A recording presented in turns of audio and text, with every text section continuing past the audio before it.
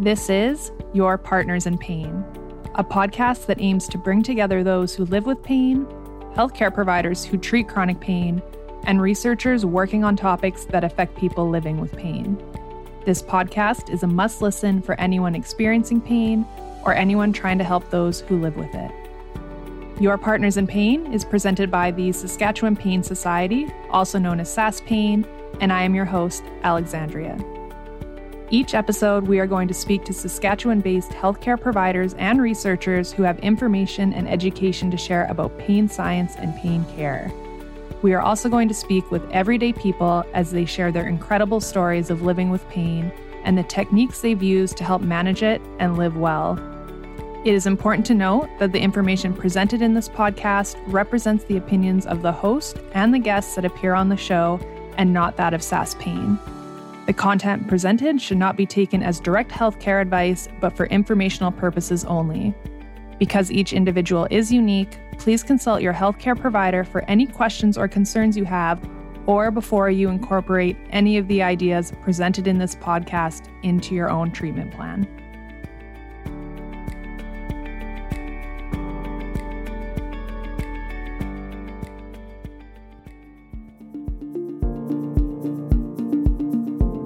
On episode 9, we are speaking to physiotherapist Juliet Sarjeant all about pelvic pain.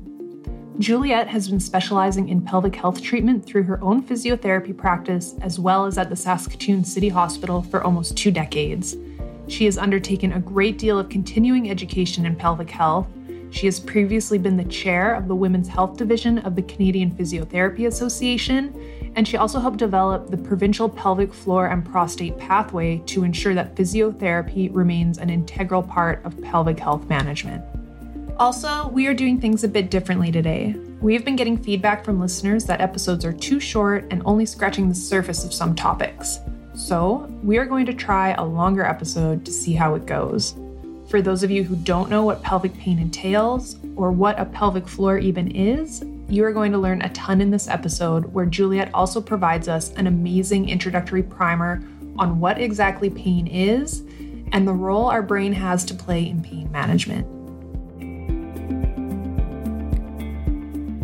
Juliet, can you explain to our listeners what is pelvic pain? That's sort of a broad term when we say the word pelvis. So can you walk us through what exactly this means and maybe tell us a little bit more about the pelvic floor as well? Okay. Sure. Yeah. So first of all, I've taken the time to listen to all of the different episodes of Your Partners in Pain. And I just want to say what a great job you're doing as an interviewer. And I've really enjoyed listening to both the healthcare providers and more actually, importantly, those who are living with chronic pain. So I think that you deserve a lot of kudos for that. And you're doing such a fantastic job. The one thing that I didn't notice, and so I was wondering if it's okay if we could go into today, was like how pain is actually like, what is pain? Because I think we've all experienced pain, but we don't necessarily understand like what's actually happening in the body. So if you're okay, then I will go ahead and do that. Yeah, we would appreciate that for sure. I know there's lots of listeners that there's some confusion around that, even in terms of things like muscle soreness versus like that acute pain. So please, yes. Okay, awesome. Thanks. So the first thing, which maybe a lot of your listeners know, especially if they've been living with chronic pain for a long time, but some people might not know. So pain is actually produced in the brain, not in the body. So for a lot of people, like this is super surprising because they think that their pain is really proportional to the tissue damage that is happening. So there's really only 3 ways that our body can be injured. So there's a chemical injury. So that would be from like acid or alkali that's, damaging the tissues. There's mechanical, and that's what we're most familiar with. So like somebody punches me and I get a big bruise, or I have a broken bone or whatever, or maybe I walk into a door. That might have happened recently.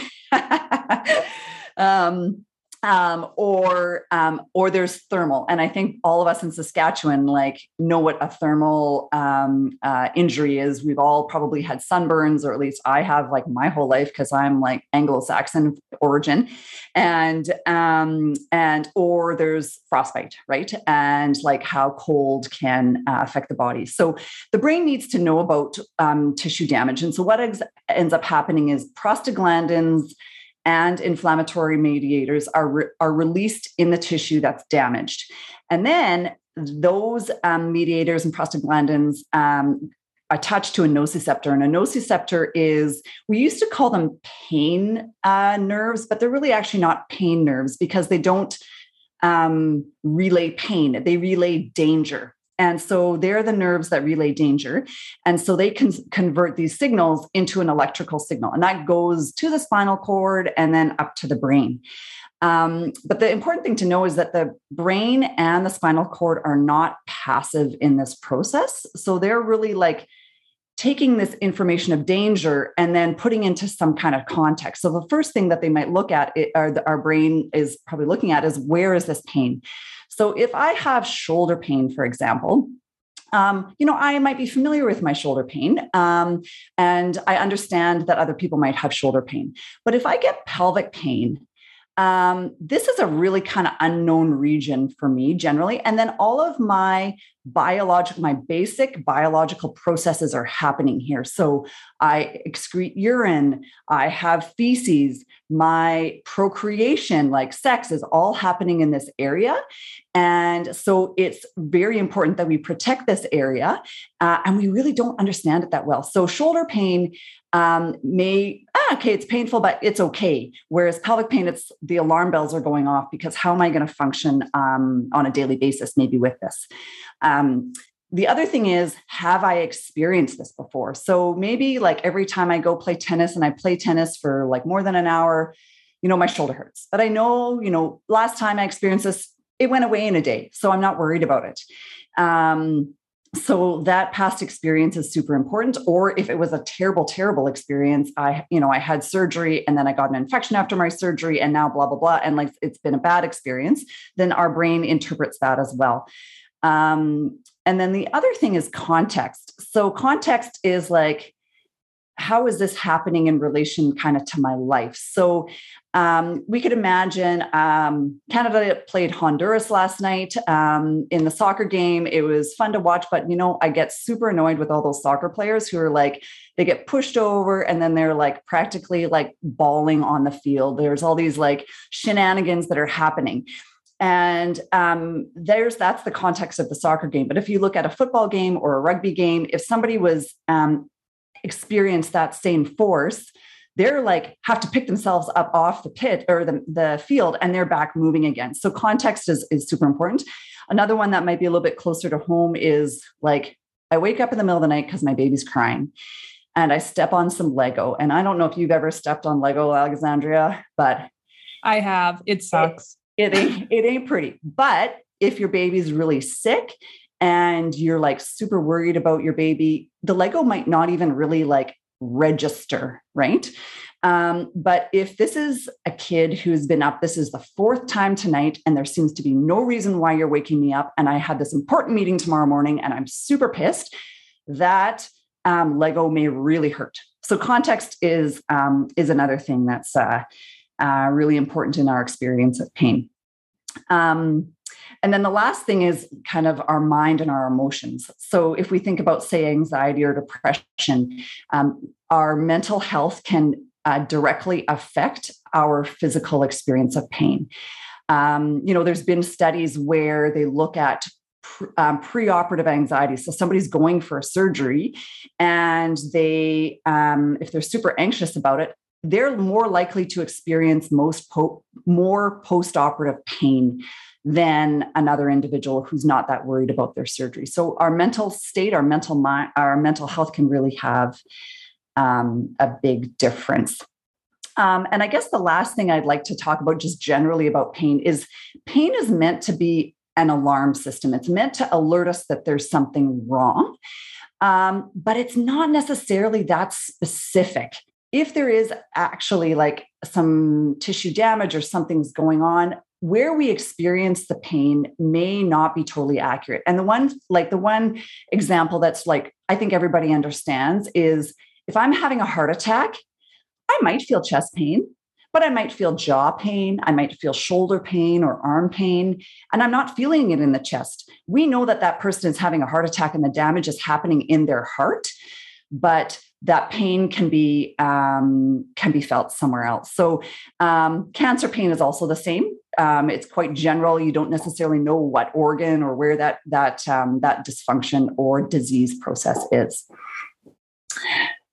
Yeah. So that's kind of the overview of pain. I hope that's helpful for people to understand how pain is experienced in the body, and it doesn't necessarily correlate with the tissue damage. And then we can also break up pain into acute pain and chronic pain. And so most listeners here are probably experiencing chronic pain, which is why they're listening to this podcast, which is great that this is a resource. But anyway, so I'm just going to quickly go over acute pain. So this is where there is actual tissue injury, and, say a broken bone, a cut, whatever. And then as that injury heals, then the pain goes away.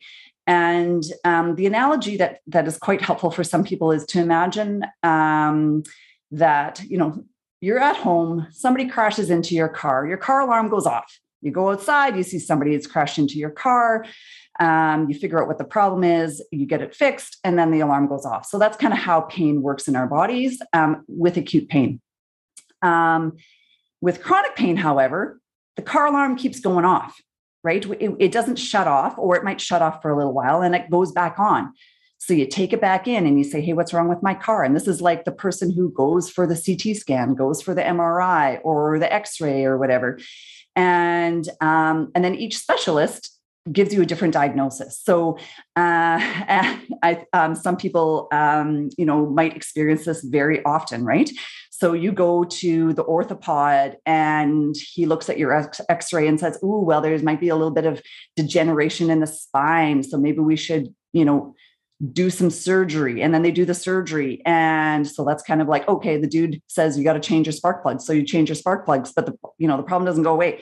You go to the next guy and he wants to change your timing belt. And no one is ever, or oftentimes people aren't talking about the faulty wiring in the car. And if we think about, the nervous system that we just talked about, that nervous system is often where we really need to kind of get into and try and calm things down and address it from that point of view. So that's kind of the chronic versus acute pain. For sure. Well, and as you're giving us like this amazing overview, thank you so much for walking us through all of that. Because as you said, this isn't something we really delved into in any of the episodes, because I think we have the assumption that if you're here listening to the podcast, you know what pain is, but this is an amazing resource for so many people. So thank you, Juliet, for giving us all that information. And as you're walking through that, I'm literally thinking about my own experiences, particularly which are pelvic pain. Some listeners will already know that.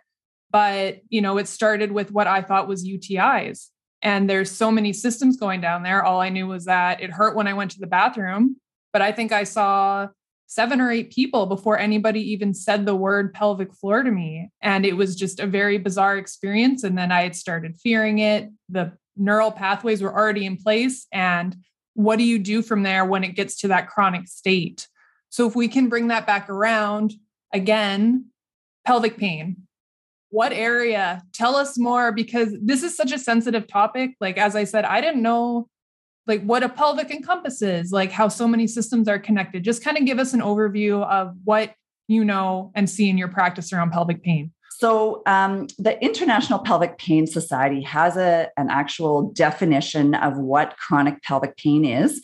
And so this is pelvic pain that lasts for more than 6 months and occurs in the pelvis or the lower abdomen. So even the word pelvis, for some people, they don't know what that is. So that is that bony structure at the bottom of your spine where your hips attach. That's the pelvis. So anyway, and sometimes when a person experiences chronic pelvic pain, sometimes the reason isn't obvious. And there may have been a problem initially. So sometimes people might have experienced a UTI, which is a urinary tract infection, just like you mentioned. And then that's gone away, but somehow that pain has stuck around. So that can happen for some people.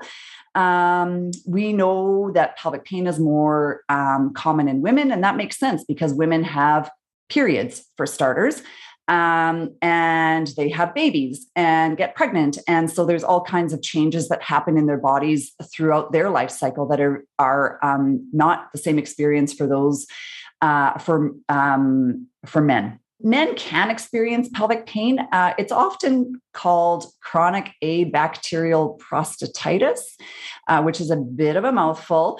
So I'm not sure, and then basically it's because a lot of doctors think, okay, if there's pain or problems in the male pelvis, it has to do with their prostate. And so prostatitis would be inflammation of the prostate. Abacterial means actually there's no bacteria in the prostate, so we don't really know why it's sore. But the reality is that half the time there's no problem with the prostate. So anyway, but men can experience pelvic pain as well.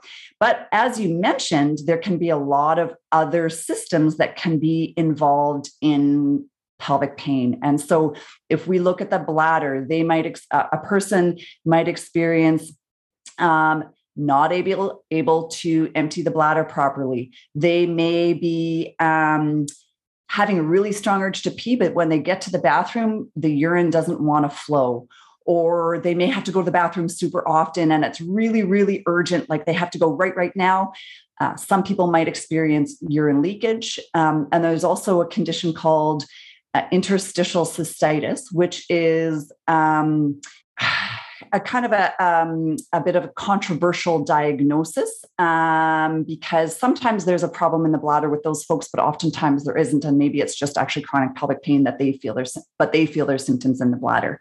There can be issues with the bowels, constipation, symptoms of irritable bowel. There can be pain with emptying the bowels or not emptying properly. And then, as I mentioned earlier, our sex organs are in the pelvis, right? And so women can experience pain with penetration. So when they're having penetrative sex, they can have pain.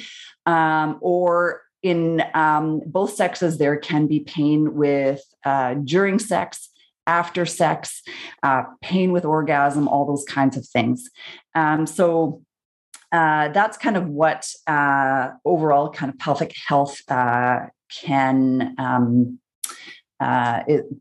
for those with pelvic health, they can experience that. For sure. There are so many different diagnoses that are associated with pelvic pain. Like I know myself, I probably got 12 to 15 different pelvic pain diagnoses, things like endometriosis as well. There's so much happening in that entire area, which is why education about it is so important. But I feel like, again, that sensitive area, not a lot of people have keen interest or specialization in it. And nobody really wants to go to their doctor to say, hey, like it really hurts when I pee, or I can't have sex with my partner because it's excruciating. And it's such an uncomfortable topic. And there's lots of taboo around it. So I appreciate that you're here to educate us. So with all these different pelvic pain diagnoses and issues that you're mentioning previously, what role does physical therapy have? Like, I'm not sure if you get a lot of patients who are just being prescribed medication for pain management, like so many other pain conditions are, but it seems like this is such a complex area. So what sort of techniques or methods or modalities are you employing to help a patient with? Okay. Well, first of all, I'll just briefly touch on those with acute pain. That's not going to be the majority of those listening, but for those with acute pain, it might be from childbirth is oftentimes the one, or maybe from a vasectomy, or from like a prostate removal for cancer. Some people might have acute pain there. And so we might be working on scars and things like that. So just kind of mobilizing the tissues and that kind of thing. But for the most part, I know we're talking about chronic pain. So So I think, first of all, we need to remember that those experiencing chronic pain, persistent pain, they're going to be moving their bodies differently. So they may be guarding. So when I talk about guarding, and if you have chronic pain, you know exactly what I'm talking about, but it's like taking in a posture that helps to protect you, helps to minimize or alleviate the pain, that over time can become problematic in and of itself, because you're in this maybe atypical or like kind of uncomfortable position. So there's that guarding that can happen.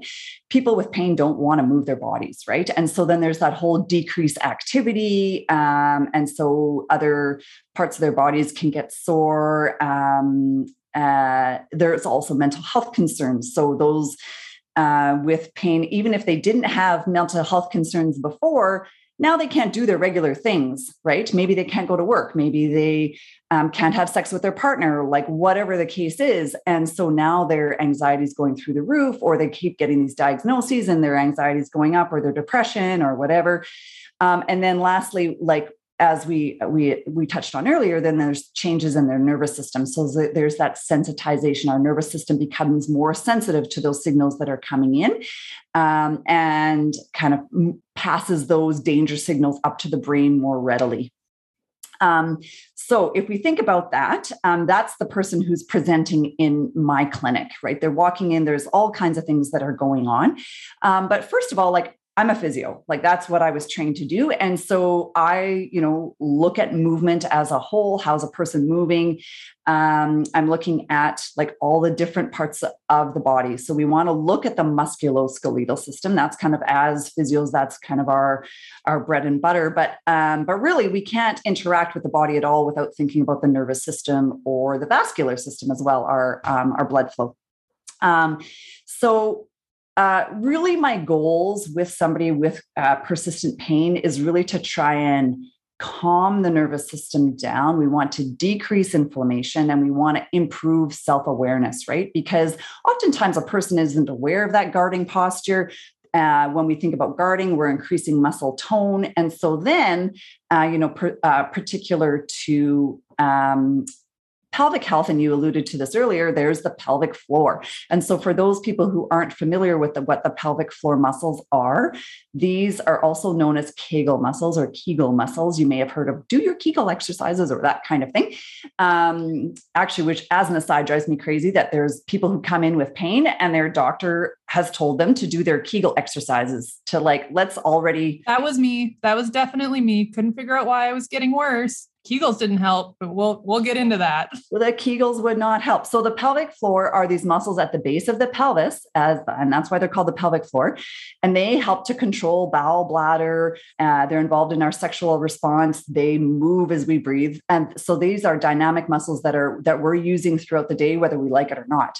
But those in pain, oftentimes those muscles start to tighten up and tighten up and tighten up and tighten up. So then they don't move. And if you think about tight muscles in other parts of your body, they start to hurt, right? And you think about like a person who's got tension in their shoulders, in those traps, those trapezius muscles on the top of their shoulders, and they'll talk about a headache. So they're not necessarily talking about shoulder pain or trap pain. They're talking about headache. And that's what can happen in the pelvic floor. So the pelvic floor can start to refer pain. We talked about that also with the heart, referring pain to other places. And so we can have pain in the testicles or in the labia or in the bladder or in the bowels or whatever. And sometimes that can be coming from those muscles because they're being held so tight. At some point, generally with my clients with chronic pelvic pain, I'm doing some type of internal exam. That would be either intravaginal or intrarectal or both. Some people are surprised about that when they come in to see me, particularly because I'm a physiotherapist and they don't think that physios do that. So I want to take a look at the pelvic floor, and we'll figure out what's going on there. We look at breath. Like I said, we already look at movement and all kinds of different things. Tissue quality throughout the abdomen, the legs, glutes, everywhere. I'm kind of interested in the whole body. And the things that I generally work with, I do a lot of hands-on work to try and decrease pain, decrease nervous system response, that kind of overactivity. I give a lot of homework. And so that's kind of what happens when you go to physio. You're like, okay, now you go home and you start to take care of this. So you do some stretching. You might do some strengthening depending on what we're looking at. There may be, I like to use some yoga poses that can be really helpful. Meditation, I know people have talked about that in past podcasts here, meditation and mindfulness, that starts to calm the nervous system down. That's super important in the pelvic health as well. We need to look at diet too, as that pertains particularly to the bladder and bowel, but also because we want to be feeding our body with good things that can help us heal. Sometimes like other kinds of exercise that people enjoy. And then also there's a lot of knowledge sharing. And I say knowledge sharing because I recognize that I'm not the expert in your body. Like, you live in your body 24 hours a day. You're the expert. And if you've been living with chronic pain for a long time, and I think there was some fellow who you interviewed earlier who was talking about how he had to really educate his care providers on some conditions. That happens to me sometimes. Somebody's coming in and they're telling me something I don't know about, some new medication or some modality that they've tried that they found to be helpful or definitely not helpful or whatever. So I like to really kind of share what's happening. We also sometimes, most of my complex clients come in from a referral from a physician. And so they are already getting some kind of medical management, but that might be all they're getting. But sometimes, I feel like it's important for these people to see somebody else, like maybe that would be somebody to help with their mental health, a counselor or a psychologist. We can also look at dietary. So maybe you need to see a dietitian to kind of help you really provide the best nutrients for your body to help you heal. And sometimes we're going back and I'm saying to the doctor, we need some extra help here. This person's pain isn't well managed. Maybe they need some injections. I don't know, so there's hopefully there's some collaboration that is happening with you, with those of you who are listening on your healthcare journey.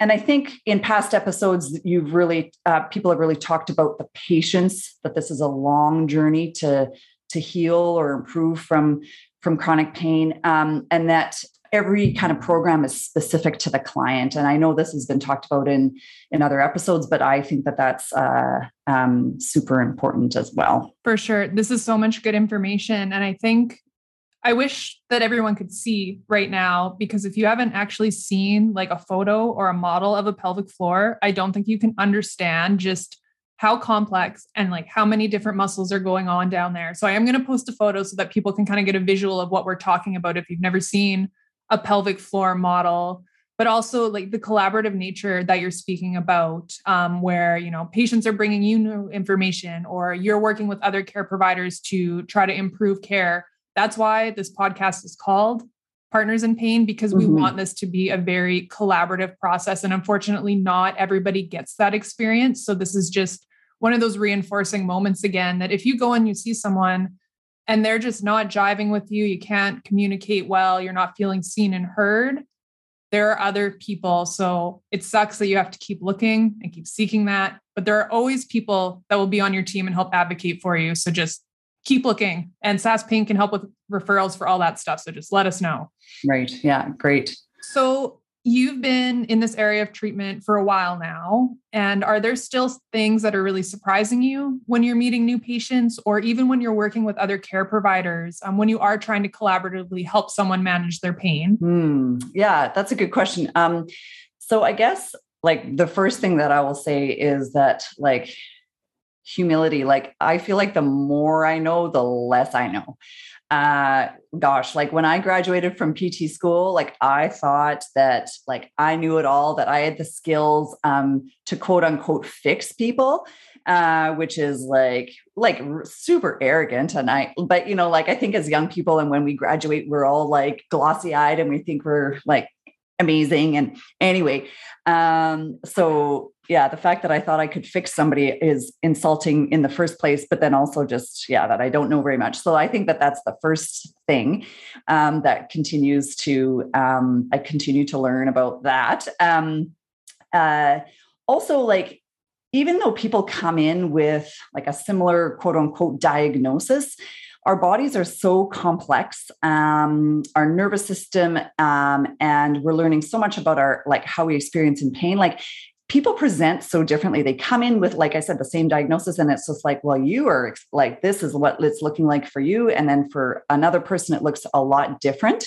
And so that's always kind of a learning thing for me. And then I guess finally, like I am not in any way a pharmacist or like medically trained in terms of medications. That is something that it is something that I continue to strive to learn more and understand more. But there's always, some people, I'll have a client come in and they're on this new medication, or their physician had suggested this, and I don't understand why, so then I can get on the phone, or maybe the client can tell me, but sometimes I get on the phone with the care provider and say, hey, like, tell me about this, because I don't understand it, just so I can be a better provider to my clients. Yeah, that makes total sense.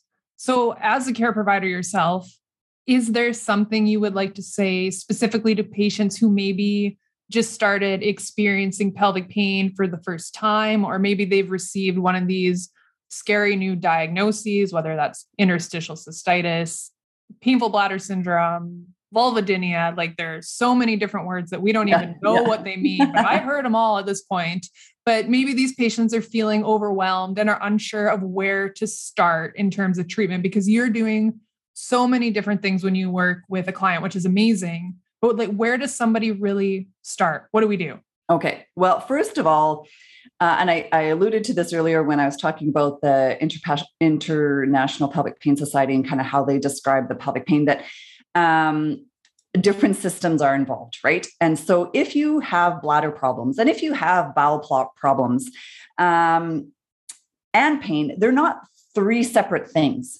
And so by tackling one thing, you're going to be tackling the other ones as well. So first of all, I hope people think, okay, it shouldn't be as overwhelming as it is, because you can address those different systems all together at the same time. So that's one good thing, right? We're not having to go to see the bladder person for this and the bowel person for this, and then the pain person for this. There are things that like a person with pelvic pain can't control. Like, so say somebody is diagnosed with endometriosis, for example, we can't control the fact that there is tissue growing in parts of the body where it shouldn't be growing. Okay, we can't control that, but there's a lot that you can control. So it's really important that you start with small, manageable goals. And don't try and take on too much at once. Don't try and be perfect in all facets of your life, because that is going to be overwhelming and you're not going to do anything at all, because it'll be just too much information. So making little bite-sized changes at a time is super important. That persistence. And I seem to remember one of your other interviewees talking about being persistent, and that's super important. You're also you're human. Some days don't go as planned, and that's okay. Tomorrow's another day, and don't beat yourself up. Don't shame yourself. You are not a bad person, and you are worthy of love and attention. And you have to kind of really believe that in your soul. So that's, I think there's a lot of people who just become there's just so many things I should look at and I don't know what to do. But it is important that if you have a condition, that you need to become the expert on that condition. And that takes commitment, and that takes persistence. You need to question your providers. You just kind of alluded to that earlier. If you're not kind of jiving or whatever, you have to ask questions. You have to learn about stuff. There's so much information out there, in a Wi-Fi connection, right? You can learn so much nowadays. It's not like you have to go to the library and pull out the encyclopedia or go through all those research articles to learn. There's so much information that's out there. And the other super important thing is, don't rely on one person to provide all the answers, like your doctor or just your physio or whatever, right? Because we are also as your care providers, we are also imperfect. And so we're doing our best, but it may not be what you need, or it may be incomplete or whatever. So just because your physician or your physiotherapist or your chiropractor says something, it doesn't mean it is exactly so.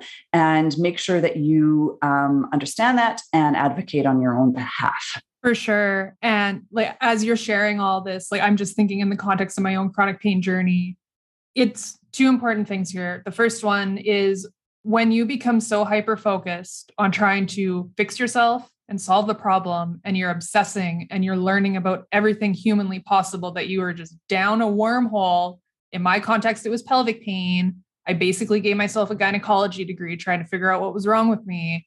That was probably one of the worst things I did to myself on the healing journey, because it consumed my entire life. And so that's why it is so important to have a care provider that you can work with and talk with about ideas.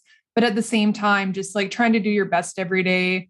Each day is a new day, as you so perfectly said. And it doesn't have to be like this forever. But the more we go down the rabbit hole of obsessing, the worse you're going to feel. And the more your pain is going to increase, which is really hard because you just want to get better so badly. But that's a learning lesson for everyone. People do get there. The second point I wanted to make, I went and saw 6 pelvic floor physiotherapists. And I'll disclose this here. Juliet is actually my current pelvic floor physio, but I had to see so many people before I found her and found somebody who would really listen and advocate and look at the whole picture. So I know that it's completely exhausting going to all these appointments, resharing your story over and over and over a million times, but you can find people that totally match what you need. So again, that persistence, just keep trying. It really sucks, but like totally worth it if you can find the right person. I should speak to like your like going down the wormhole, because you're right. Like here I am saying you need to learn, but it can become overwhelming. And so, balance, I guess. I don't know really how else. No, but I agree. Like with the education, like if I hadn't done all the reading I had done for myself and like everything I tried to do to like panically learn, I wouldn't have figured out what was actually wrong with me. And as you had said earlier, you are the expert on your body. So if one doctor says, oh, well, you have this, if you don't think you really have that, you probably have a better hunch than they do in that 10-minute consult, right? So again, just there's a level of intuition and self-trust and just having to have open conversations with multiple people in order to get to that endpoint. So don't obsess, but don't be lazy about learning either. Definitely balance there. Here we are. Yeah. How about to other healthcare providers? Is there anything you would like to say that you found useful or insightful just based on your own practice that may help improve someone else's care? Yeah, sure. So I think the thing with my pain clients that I see more often than not, and this is reported in the literature, like this is not new information, but it takes an awful long time for people with pelvic pain often to get referred to a physiotherapist. And so to the family physicians who are listening, for example, or, if you are going in to see your family physician about your pain, but just to say, like, if somebody's in your office with pelvic pain, refer to a pelvic health physiotherapist. It doesn't have to be a linear referral of like referring to the specialist, rule out pathology, then to a physio. You can do both things at the same time. Sometimes it takes a really long time for a person to get in to see a specialist. And so they're sitting at home and they're stewing and they have no action plan and their pain is getting worse and they're scared and they're frustrated and all the things. And really, it doesn't normally take that long to get in to see a pelvic health physio. So how about you refer to the gynecologist or refer to the urologist and refer to the pelvic health physio? And so then that's actually even going to make the appointment with the specialist even more valuable, because now this person's been working on this journey. They've figured out some things that work and don't work and all the things. So when they finally have that specialist appointment, they're going to be in a better place to share information. And they're hopefully going to feel not so frustrated because they've been working on an action plan between now and then. So I think that's kind of one of the really big things. the other thing that, and this is like a quick aside, but like if you have, or if your patient or whatever has severe pelvic pain with their periods, that's a referral. Like a person shouldn't have to experience, any person shouldn't have to experience severe pain with their periods. And that's really normalized. And it's a disservice to those young women and girls who are experiencing that, because now we're sensitizing their system as well. They think this is normal. And then now other pain experiences might be worse, and we might be setting them up for mental health problems because they're going crazy with this, and no one is telling them that this is a problem. So do them a service and refer those on, because we also know that if men experienced that kind of pain on a regular basis, like the alarm bells would be going off, and people would be sending them for all kinds of consults and tests and all that kind of thing. So I think this is an area where women are not getting necessarily the care that they need.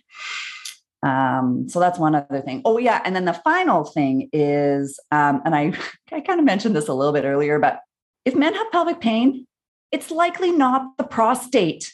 It might be the prostate, but most of the time it's not. So again, please refer that person to a pelvic health physio at the same time that you're referring them to the urologist. And this is really new information. Like I actually heard a doctor say at one point, men don't have pelvic floors, which is completely inaccurate. Men do have pelvic floors. They just don't have a vaginal opening in the pelvic floor. That is it. They have a pelvic floor. So they can have problems as well with their pelvic floor. And so please do your male patients a service and send them along as well. So those are the things. And it's not because we're all doing our best to learn and to treat our patients the best that we can. But this is a story that I hear consistently, and which is unfortunate because people are suffering for longer than they need to, possibly. For sure. And you make so many good points there. And this is not to be negative in any way, but the fact is that women's and gender marginalized groups' health and wellness has historically not been given the same amount of attention as men. And we know this because there's not as many studies in the literature when you're looking at the research and looking at all the studies that have been done. And that is just the reality of the situation. So men not having pelvic floors or women having incredibly painful periods, those, as you said, they're not normal things. And just happy to report here, I don't have painful periods anymore since I started going to pelvic floor physio. So if you are one of those people, go and get an assessment, because you are going to learn so much. You might have improvements in so many other ways that you didn't even realize you had issues. So it's just a matter of, putting pelvic floor physio into your toolbox is just one other resource that you can be in control of and learn more about that maybe a doctor can't help you with specifically. Right. Yeah. We're nearing the end here, but as frequent listeners know, I am not very shy about sharing my own pain experiences. And Juliet really helped me with a hypertonic pelvic floor, meaning that I was constantly kind of stress clenching my pelvic muscles. So when you hear things like women doing Kegels, as we already mentioned, to strengthen their pelvic floor, I was basically doing that 24/7, but I needed to learn to do the opposite. I needed to learn to relax that area and connect with my diaphragm and my breathing to better coordinate those muscles and just better relax overall. And that was so important in helping my own pain. But also with this, I have had 2 pelvic surgeries, and Juliet really helped me both with preparation and aftercare for both of those, because when, for example, my appendix came out, I was having tons of issues with pain around my incisions. I was having all the scar tissue that I couldn't mobilize. And she really got me back into shape within a couple of weeks, which I don't think would have happened as easily if I was trying to do that on my own. And so really, I know a lot of people don't think of it in this way, but a physiotherapist can really be basically like your primary care provider when you're dealing with pain. And I know Andrew, in one of our previous episodes, he felt the same way about Adrian Van Gool on the podcast that he shared with us.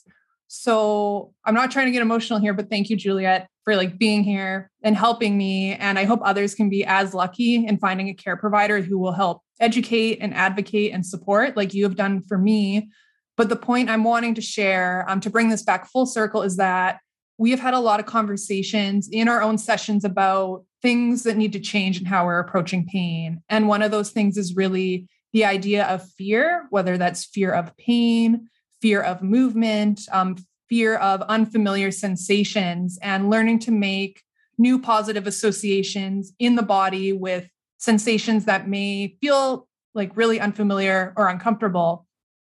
And, I never thought, as someone who was previously, I've had some really traumatizing healthcare experiences where I didn't give consent to certain activities or examinations.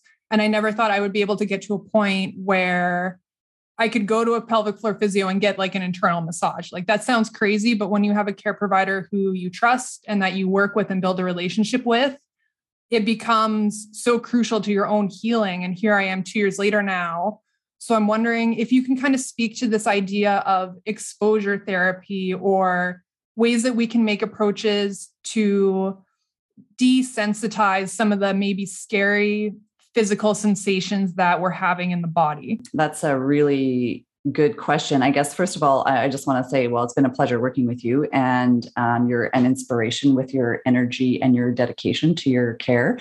So, so kudos for that. And, but to your question, so if we think about, we talked about way back at the beginning what pain is about and how context and previous experience can really mediate our pain response, right? So we talked about that idea of, have I had this before? And, what is the context around that? And so if there's been a lot of trauma, a lot of pain in the past with a certain movement or a certain touch, we have to build new pathways to change that. And so, say somebody who, I've got a client who is having lots of pain with sex, for example. What we might start doing is have her even just place her hand, depending on how sensitive she is, maybe she's just placing her hand through her, like on top of her pants and underwear, onto her vulva, for example. So that would be a way to just kind of like, okay, this is safe, and doing that and building in your brain, that your brain knows that this is a safe and okay thing to do. And then you might do it with the underwear off and do the same thing, just touching. And then maybe you might, but building and repeating that and repeating that and repeating that, so that your brain says, this is safe, this is okay, I don't need to protect you here. And then we might move to placing the finger at the vaginal opening, and then, progressing from there. So we really need to work and understand how the brain works. Sometimes you even go back to just imagining. For somebody who's super scared of something, like a certain movement, like say somebody who's got chronic back pain and they're afraid of bending over, maybe you just have them start to imagine them bending over and tying their shoes in a pain-free manner. Like, it can be like that kind of stuff can even change our brain. And then you start watching pictures or like watching people bend over and tie their shoes. And then you move on to, okay, well, let's have you lie on your back and bring your knees to your chest. So it's kind of the same movement, but not as scary, right? Because your back is supported or whatever. So what we want to do is we want your brain to have successful experiences so that it understands that it doesn't have to protect you and give you that pain response. So, and so it's called graded exposure therapy is kind of the term, but there's, or desensitization, that's another way to do it. But it's just slowly calming the nervous system down. I don't have to protect you as much. It's safe. And we have to do a lot of self-talk at the same time, right? Because if I'm like touching my vulva through my pants, but the whole time I'm going, this is bad, like I shouldn't be doing this, then of course, if that's what you're thinking in your brain, that's not going to be helpful. So you have to have the positive messages going on in your brain at the same time. So I don't know if that's helpful, like if that kind of touches on what you wanted us to touch on. I think it does. Absolutely. Because if we think about, the way in which we approach certain activities, if somebody is scared or if somebody is really anxious and maybe they're catastrophizing a little bit about, well, what if this happens? Like, I can't go for a walk. I can't walk my dog because my back hurts. And then what if I tweak my back when I'm picking up my child? Like, those are the thought processes that are happening. So visualization specifically, which you mentioned, is such a powerful tool. And there are so many resources online about the power of visualization in overcoming chronic pain, as well as just really pushing yourself to try new experiences and make those positive associations. And this applies to all types of chronic pain, not just in the context of pelvic health. So absolutely, that answers the question. Is there anything else you would like to say or mention as we wrap up here? Okay. Well, I have two things. One is more just kind of broad for any listener here. I think we need to think about health overall as back to the car analogy. I don't even actually really care about cars that much. I don't know why I'm perseverating on cars today, but anyway, so health is kind of like a car. So when you buy a new car, like you do very little maintenance on it. You just drive it and you like speed, you're going down the highway at like 150 clicks an hour, like whatever. It's like all awesome. And you take it in for maintenance, or maybe you don't, right? Because it's brand new. And as our bodies age, we have to kind of think about that car analogy. And, if you think about a vintage car needs a lot more care and attention. You like keep it in the garage and then you take it out for little drives around the neighborhood to make sure that the engine is staying good. So we have to like take care of our bodies more as we get older. So that's just kind of a general thing that I think that people will say, well, I didn't have to do this when I was 20. It's like, well, you're not 20 anymore. Like, what are you even thinking? So just remember that, just kind of overall. And then specifically to those with persistent pain, I really want you to know that there is hope, and you can improve. Can you be pain-free? I don't know. I don't know you. I don't know your story. I don't know anything about that, but you can improve, but it does require work. And I just think that most things that are really worth achieving in life require work. And you on your healing journey is also that. It's worth achieving, but it's going to take some work. Super strong final words. I love that. And hope has been such an important thread through all of our different podcast episodes. So thank you for sending us off on such a strong, positive note. But as always, this is a Saskatchewan-based podcast. So Juliet, would you be willing to tell us about one of your favorite things about living in Saskatchewan, or just anything you love? Give us some Saskatchewan love right now. Mm-hmm. Okay. So of course, with COVID, I've been like all around Saskatchewan these last couple of years because I haven't been doing a ton of traveling. And so there's lots of beautiful places. And yeah, like up north in the, canoeing, in the fort, like that's awesome. But the thing that I really, love on a day-to-day basis. And I'm really grateful.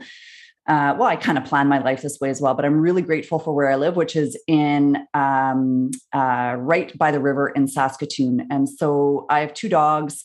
I am out on the riverbank very, very, very often. And I love being by the water.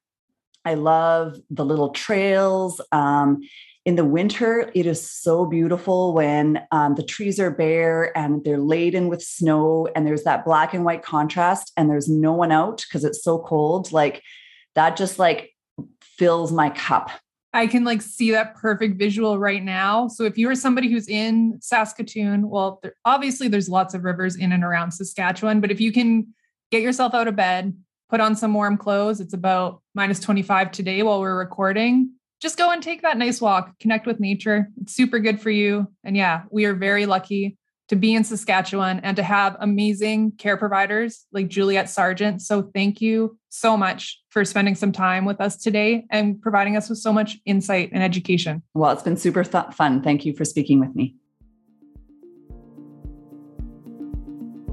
Not mentioned in the podcast is that Juliet currently practices out of her business, Prairie Pelvic Health, which you can find both on Instagram and Facebook under the same name, and I will provide links and contact information in the show notes for that.